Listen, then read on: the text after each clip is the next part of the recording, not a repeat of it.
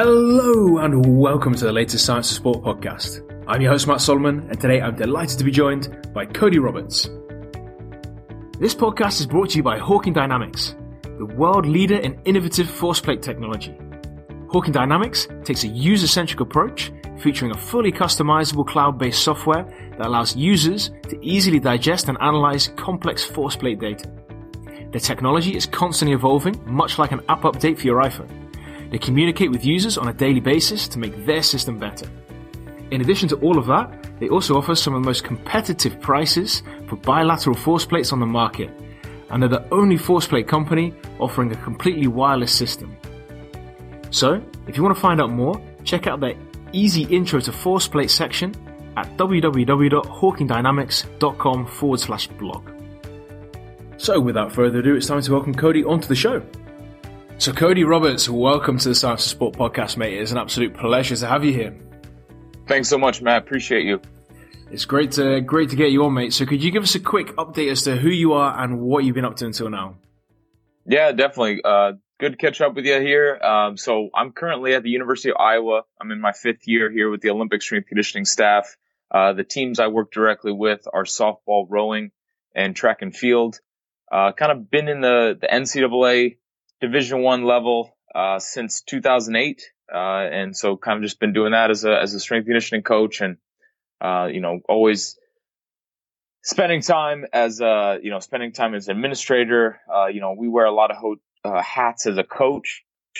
So time as an administrator, time within nutrition space, the sports science space more and more here, especially that's what brought me to the University of Iowa. And I've been working with Science for Sport as a research reviewer for the technology and monitoring chapter the last couple of years. So that's been a great experience and a great group to be a part of.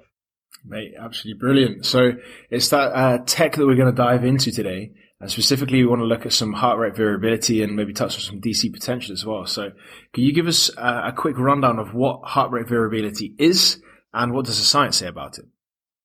Yeah, so HRV or heart rate variability, I think it's a calculation that's stayed kind of consistent within the training realm, and it's even shown its validity and its place within the medical realm. But specifically, it's analyzing the differences or variance between heartbeats.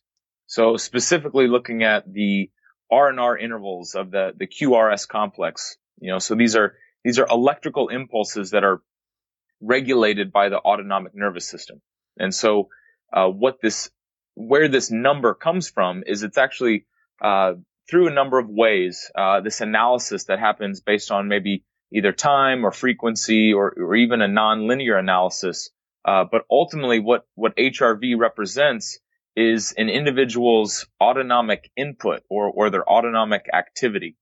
And so when you think of the autonomic nervous system, it has numerous roles related to health, related to function, and even survival.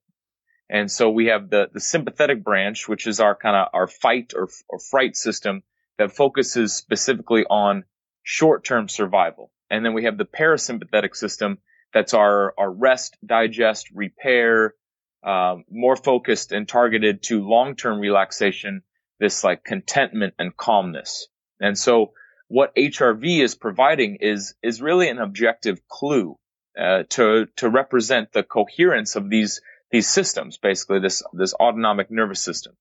And so it can represent a measure of stress and really kind of shows some potential red flags for health concerns, like I said, from the medical space, really based on just the organ function, hormone secretion, primary bodily functions, and that's just because of the global and systemic responsibilities that the autonomic nervous system has. And so HRV relates to numerous factors. These can be environmental factors, like work or school, fatigue, psychosocial situations, lifestyle, beyond just training. This can be nutrition, recovery, even kind of the neuropsycho factors like mood or anxiety, behaviors, and really kind of give us some insight into even personalities potentially. And lastly, the physiological and pathological factors that we talked about. So things like the inflammation, immune system, breathing, respiration, body temp, those sorts of things are obviously things that we are really kind of toying with within the training process. And so HRV kind of gives us some insight into how the body's responding to training and the environment. So when we take that, and just very quickly, it'd be nice to touch on the validity and reliability, but we take that number, let's say it's valid and reliable. How are we going to then implement that into practice? Because it sounds as if it's basically a number that you get out for total stress on your body. So yeah, how are you then going to apply that to athletic performance? For sure. Yeah. So in the context of kind of the training performance space, HRV provides insight. It kind of is that look under the hood. And so it helps to create questions and really kind of just guide conversations with the athletes that you work with. And so what I think it does is it really helps us to better understand an athlete's response, as I said, to kind of the training and environment. So as coaches, we are, writing this training prescription, sets, reps, volumes, that sort of thing.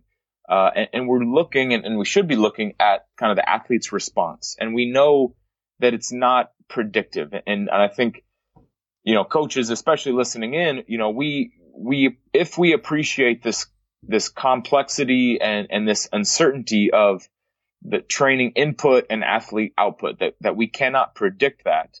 And if we respect that, I think we're more apt to monitor and maybe implement something like HRV, where we are seeking feedback and looking to really kind of be flexible in our approach and not be too married to the program or the periodization. So obtaining a measure like HRV helps to really better manage the changes and the uncertainty of this like kind of adaptive process that we're trying to create. And so the HRV kind of can give us a little bit of confidence in our training plan and really our load prescription, because as we get those results, hopefully they are aligned with what we expect. And if they are not aligned with what we expect, then that's when we can kind of adjust and be flexible. But as I said, if we're seeing and adapting to these changes based on the HRV results, I think we're potentially prescribing a more effective training for our athletes. This podcast is also brought to you by Flex. Flex is the latest product to enter the velocity-based training market, developed by the team at Gymaware. Flex is the only laser-based training system available, and it's this unique technology that makes Flex the most accurate and reliable barbell tracking product in the sub $500 category. It's wireless, portable, and it's super user-friendly. Find out why VBT is such a powerful training method and what separates Flex from the competition at flexstronger.com.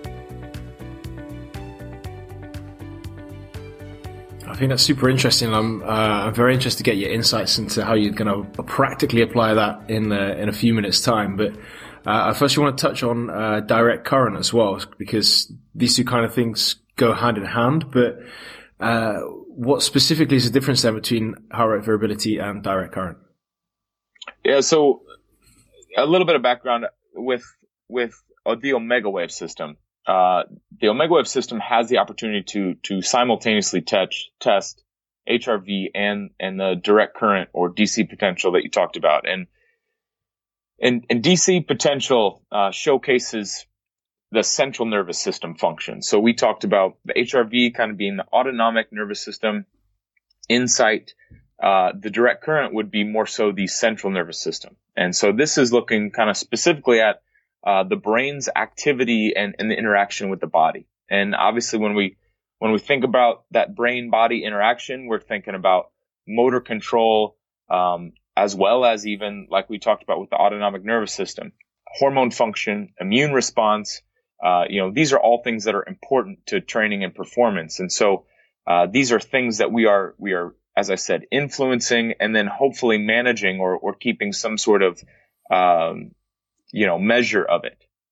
And so this measure specifically can be, very helpful as we aim to measure what matters. So in the context of speed and coordination, definitely with skill-based sports, being more precise, and even with developmental athletes in motor learning, DC potential indicates kind of this arousal level and the ability for the brain to stabilize its activity, because in the context of the omega wave measure, it's happening in a supine position, rested state, eyes closed, dark room. So as you mentioned about kind of the reliability and validity of the test, that's where, I think my direct experience has been with omega wave, and I have no relationship with them other than, I trust their measure because of the context at which it's taken, and then as well as the multiple opportunities you get from HRV to be able to see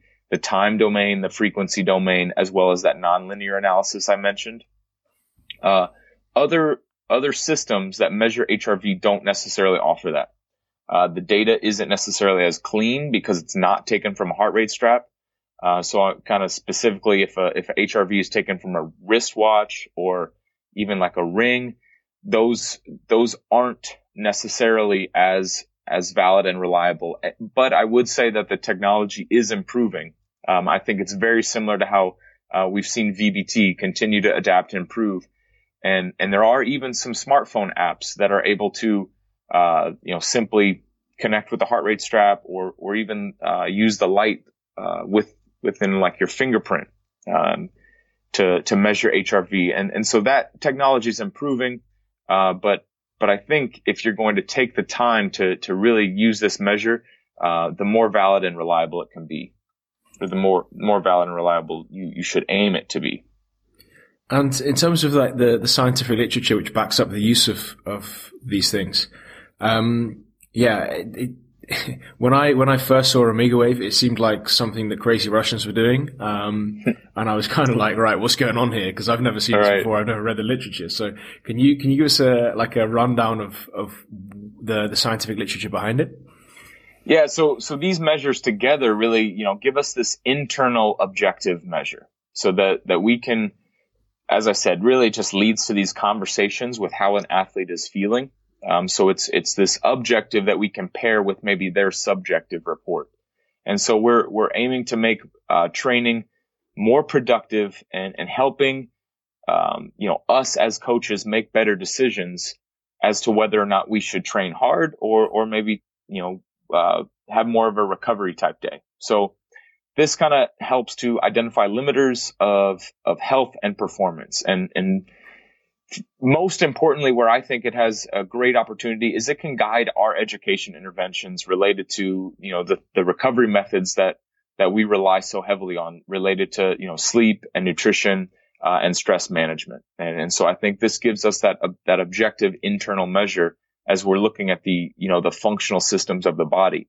And so these measures carry more power when they're paired with that athlete's subjective report of their readiness and their recovery, and their kind of motivation to train, if you will. And so what I think was really interesting when we look at this data is that it measures, these measures can be reflective of personality and even mood state, where we're highlighting things like this, maybe exhaustion or even, when I've had athletes measure on competition day, you notice and see this increased level of either kind of maybe anxiety or excitement within the brain's activity and the ability for it to stabilize. And so I think that just really kind of proves even more how real these numbers are and reflective of the athlete's like true physical, that psychophysiological state. And so the potential to be helpful and powerful, regarding, we touched on, the repeatability, reliability, and validity, those are important factors. So the context of the measure matters, as well as the practicality of it, I think. And so a system, any system that you implement, it should not be forced on the athlete. And so that's where I think, especially in my experience, this really almost has to be initiated by the athlete. And this is a very, high level type of thing, and it can't be forced. And so this type of strategy really needs to be athlete driven. And I think on our end, it requires patience and care with how to implement it and how to establish it within the system, within the framework. And it's not for everyone. I think it takes time, it takes commitment and consistency. And as always, as coaches, it takes emotional intelligence in navigating it. And so my biggest suggestion would be, not to take it personal. As kids maybe don't want to do this, or young adult athletes don't want to do this, or maybe are slow to pick it up, or even the other coaches that you work with are slow to pick it up. I think, us as individuals need to reflect on why or why not we want to pursue it. Definitely learn about the measures, the different options in technology, the different analysis pieces, and then do what's right for you and the people that you work with and serve.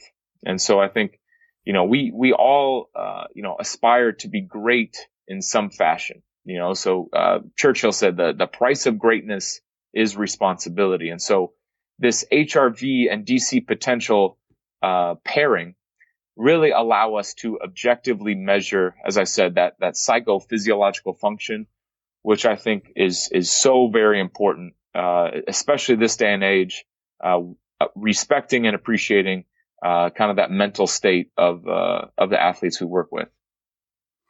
And in terms of like when you've got your number, right? So we've gone through all of the scientific stuff and what the advantages and disadvantages might be, but in terms of when you get your number, can you give us maybe a couple of different scenarios when you might adjust different parts of the athlete's training or recovery process based on the data that you get?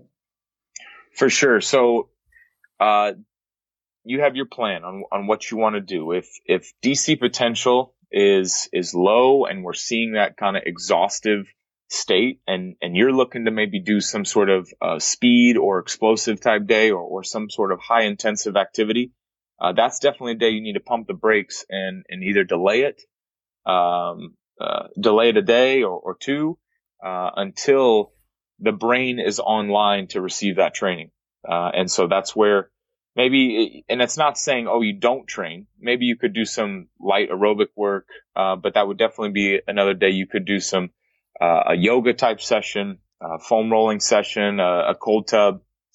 But I think, as I said, it starts questions to, hey, how did you sleep last night? And what's going on? Because most of the time there's other things, deeper, that are causing the DC potential to read like that. Okay. HRV, same thing. If we want variability, we want it to increase to a level. I think especially in the endurance space, HRV, has been used quite a bit, and we do want to see that improvement as HRV goes up. But if things start to stagnate, that's when we maybe need to bring on intensity. So for instance, if HRV is too high and too variant, then bringing in some sort of high intensity activity like sprinting, explosive work, Olympic lifts, heavy lifting, that sort of thing could be helpful to maybe bring that in and stimulate, as I said, that sympathetic nervous system a little bit, and so boost that drive so that you're giving an athlete a stimulus that they need and a stimulus that they can respond to. And so I think just appreciating that kind of high and low stimulus as you look to balance those, and not forcing high intensive activity when the body is showing that it's not ready to receive that sort of stimulus. And then, as I said, with the confidence piece. So if we see DC potentials in an optimal range, HRVs, at a consistent level, because we do want variability. But if we see these drastic changes, or an athlete is maybe oversympathetic, that could indicate overtraining. And that's where you just can't look at one specific number. I think it's a comparison of the number, as well as maybe how the body is feeling, because the piece that we don't get from HRV and DC potential is really kind of like physical soreness, muscle readiness.